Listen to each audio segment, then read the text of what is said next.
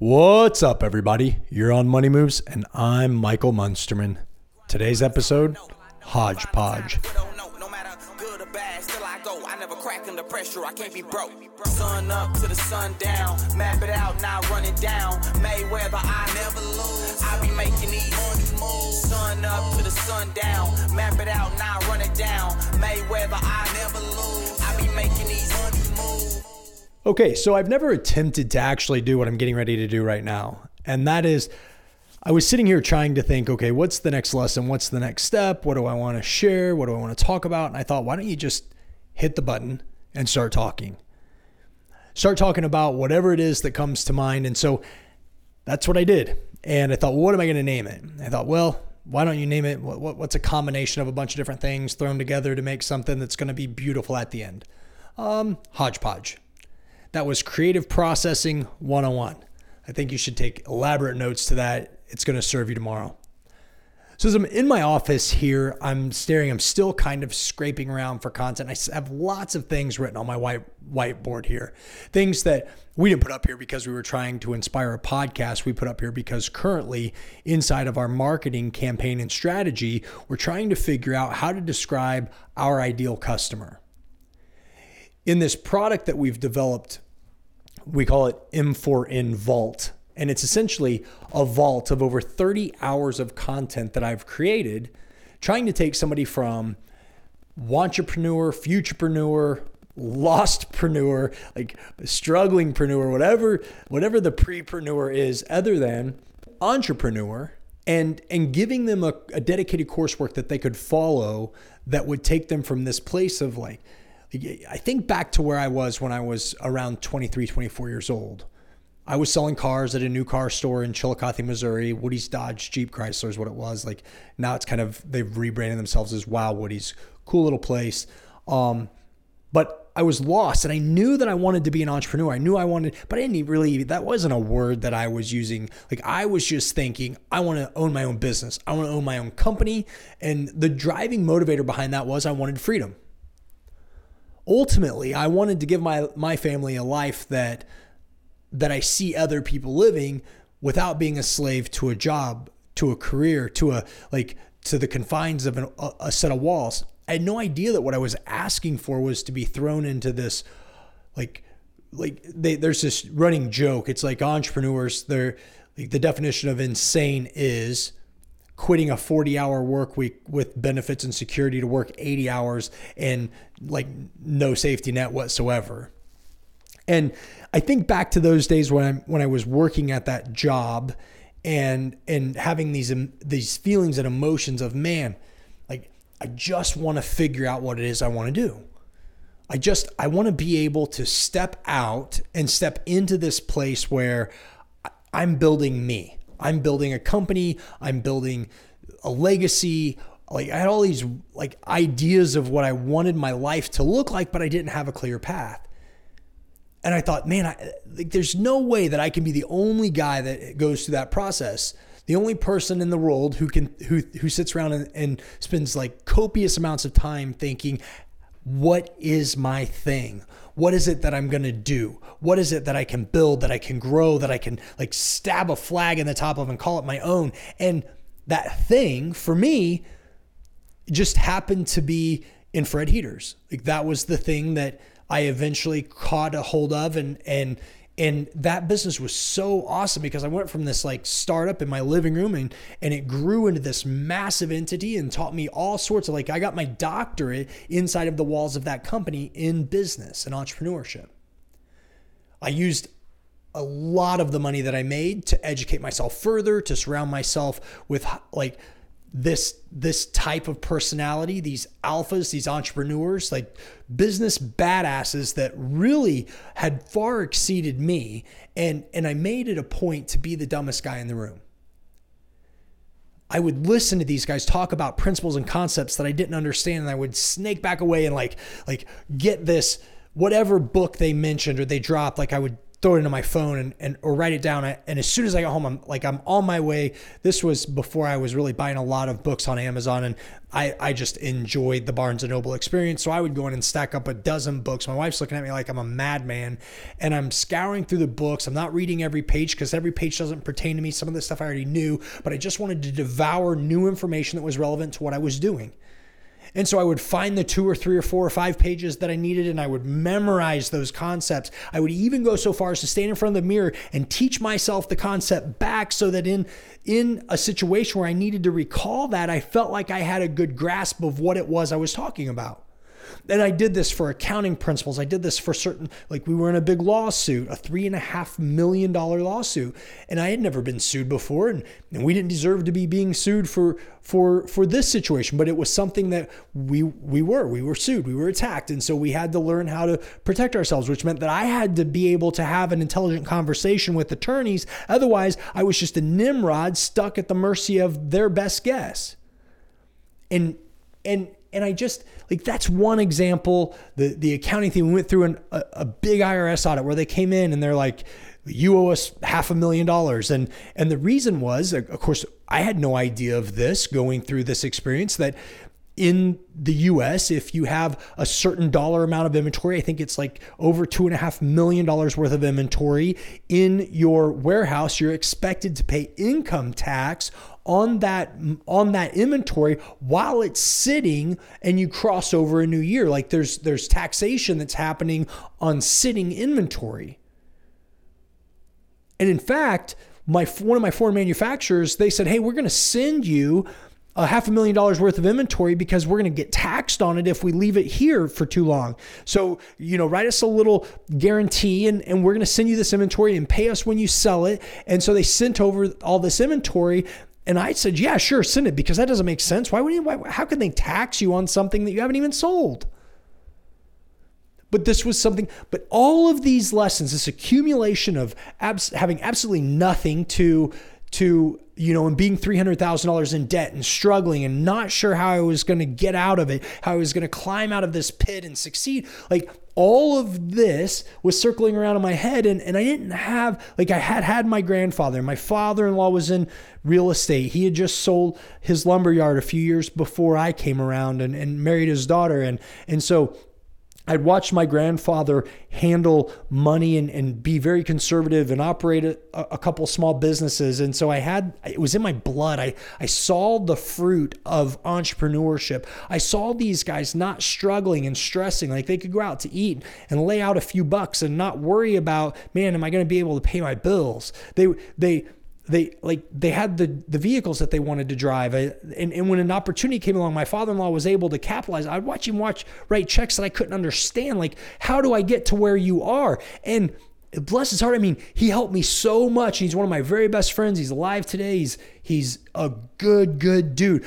But he wasn't equipped. He hadn't went through the mental process to say to somebody, look, I'm going to coach you step by step from where you are today to being an entrepreneur. I just had to invest copious amounts of time around him, around my father-in-law, around other business people that I trusted and respected. I had to dive deep into those conversations so that I could accumulate enough internal nuggets that I could possibly win at the game someday. Like ultimately that was just my goal. I just wanted to win at the game someday. And that was the hunt. And so I found myself just feeling very, very lost. Lots of time I spent in this place. Now, flash forward to today, we've built this crazy product. It's like we've invested hundreds upon hundreds of hours in this content. I did what most entrepreneurs don't do, and that's go back and think, okay, if I were going to hold somebody's hand and step by step walk them through the process of becoming their own boss, doing their own thing, like climbing their own entrepreneurial mountain, what would I tell them to do first, second, third, fourth? And what's crazy is the first 3 segments have nothing to do with business. Like the first 15 or 20 videos have absolutely nothing to do with business and everything to do with mindset. And like, again, hodgepodge, that's not really relevant to where I'm going with this. Today, I'm standing in my office. I have a private office above the dealership. It was actually just an attic space, and I paid somebody to come in and finish it out. And one of the walls we have on one end of the room is a big whiteboard. And what we're doing right now is trying to map out who is our target demographic. And so we've got different things up here. And this, I guess, is where I was going is, this never ends, by the way. There's always something new that you're hunting in when you step into this, when you play this game. For you business people who are listening to this and you're thinking, man, when is it ever going to end? When am I ever going to just get to sail? Like, that never happens. That's not real life. You can listen to everybody's highlight reel on Instagram and think that everything's peachy always, but that's just not the way that it is. Like, every single product that you want to take to market that's new and different, it's a brand new different, like it's this total reworking of a machine. And so for me right here today, like the biggest conversation on my mind and the minds of the key people on my team is, how do we describe a person that wants to be their own boss? What websites do they go to? What pages on Facebook do they like? What television shows do they watch? Where do they spend their time after work? What kind of activities are those type of people into? What professions build entrepreneurs? Like, one that we've talked about often are bartenders. Bartenders just learn that talking to people is not scary at all. And they learn to adapt in an environment where multiple personalities are hitting them from 100 different directions. And lots of really brilliant entrepreneurs have spent time behind a bar.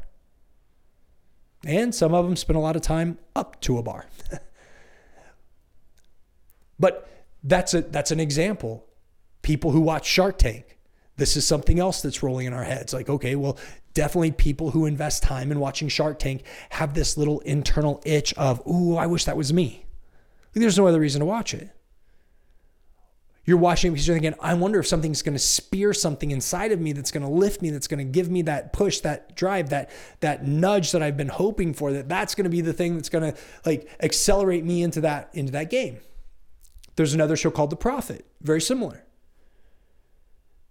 And so we're thinking about, who do they follow? Will they follow Gary Vaynerchuk? Will they follow Mark Cuban? Will they follow this person? They follow that person. Like, there's this ongoing conversation in my office right now of, who is that person? And then, to add another layer of complication to the delivery of this message, the next question that we're asking ourselves is, how do we capture their attention in 5 seconds or less? Because that's really what you'll give most people, especially if you've never heard of them. Literally 5 seconds or less you have to get somebody's attention, to capture it, to describe to them what their problem is, because most of them don't even realize that they have a problem until you tell them that, hey, I might have a solution to this thing that's been bothering you. And so that becomes the struggle. Struggle number one is, we have to tell people, hey, you have a problem. Struggle number two is, we have to tell people we're going to solve the problem. We'll also have to get their attention inside of 5 seconds. And just to complicate things a little bit further, it has to be entertaining. It can't just be boring and blah. And it has to be convincing and concise. So these 8, 10, 15, 20-minute rambles that I do inside of my podcast, I don't get the luxury of doing in these ads. And so you bounce around. Well, do we be ridiculous? We've had ideas as crazy as, like, look, we need to find a ring and we need to let somebody punch you in the face as hard as they can, Michael. We want to record that in slow motion, and we want you to like fall to the ground and like look at a camera from the side with your face like splatted on the mat, and from that position look into the camera and say, I wanted to be a fighter today. Then run out into the middle of traffic, stop traffic, and scream back to the camera, today I wanted to be a traffic cop, maybe get hit by a car. Like, these are the kind of ideas. Like, and then we follow it with, So if all of those other sports take training, then why do you think the game of entrepreneurship you can just step into and win? Like, but that's just as an example. We're talking like on the board is the word egg. It's written because of this, like this egg that's the most liked Instagram post ever. If you haven't seen that lately, it was put out there for that reason, and it succeeded. So ride that wave. We're talking about Super Bowl's coming up, and how do you use those social, like what's happening socially to potentially leverage and grab attention and hold attention long enough to convince people to go to a website and watch a 12-minute video and then make a decision. Somewhere along the line, we drop a tracking pixel on them, and then we follow them around the internet, and they wonder, how is this man advertises everywhere?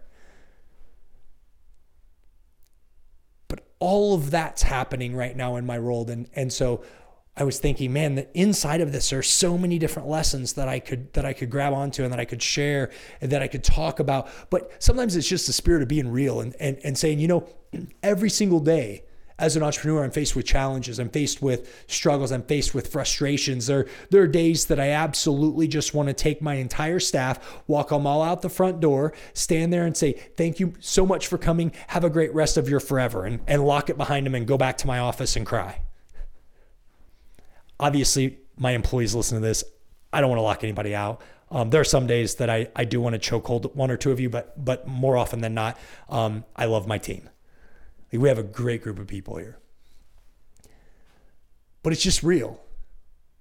And so it just felt like it was time for this. It was time for just kind of a verbal vomit and share with you, like, I don't care what anybody says. And I don't care how easy people make it look. I don't care how smooth they sound like they are when they communicate with you. Like, if you talk to me about your business or your situation, if you talk to me about where you are in life and where you want to go, I get a pretty clear idea of good solid steps that are going to increase your likelihood of hitting your goals and benchmarks. It's just the way my mind works. And it would be really easy to walk away from that conversation and think, that guy's a freaking know-it-all. He thinks he knows everything. But the truth is that this is just a gifting that I have. But it doesn't make me impervious to slamming my shins. It doesn't make me impervious to like literally in the world of business getting punched in the face and knocked down. And right now I'm taking some pretty good licks while we try to figure out how to communicate with this person, this ideal person who we have created this phenomenal product for that's going to help them. And so this is what's going on in my head today. I appreciate every single person that takes time to listen to this podcast. And so I'm going to wrap it up.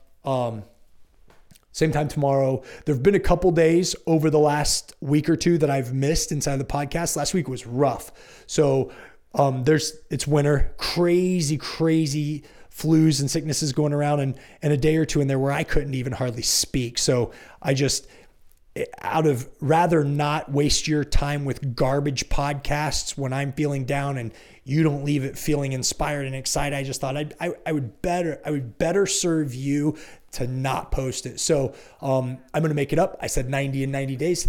That's going to happen. You're going to have a couple where it's 2 in a day. But for today, that's all I've got for you. Have a great rest of your day. Thanks so much. And every single one, like, I can't end it without saying it. Savvy.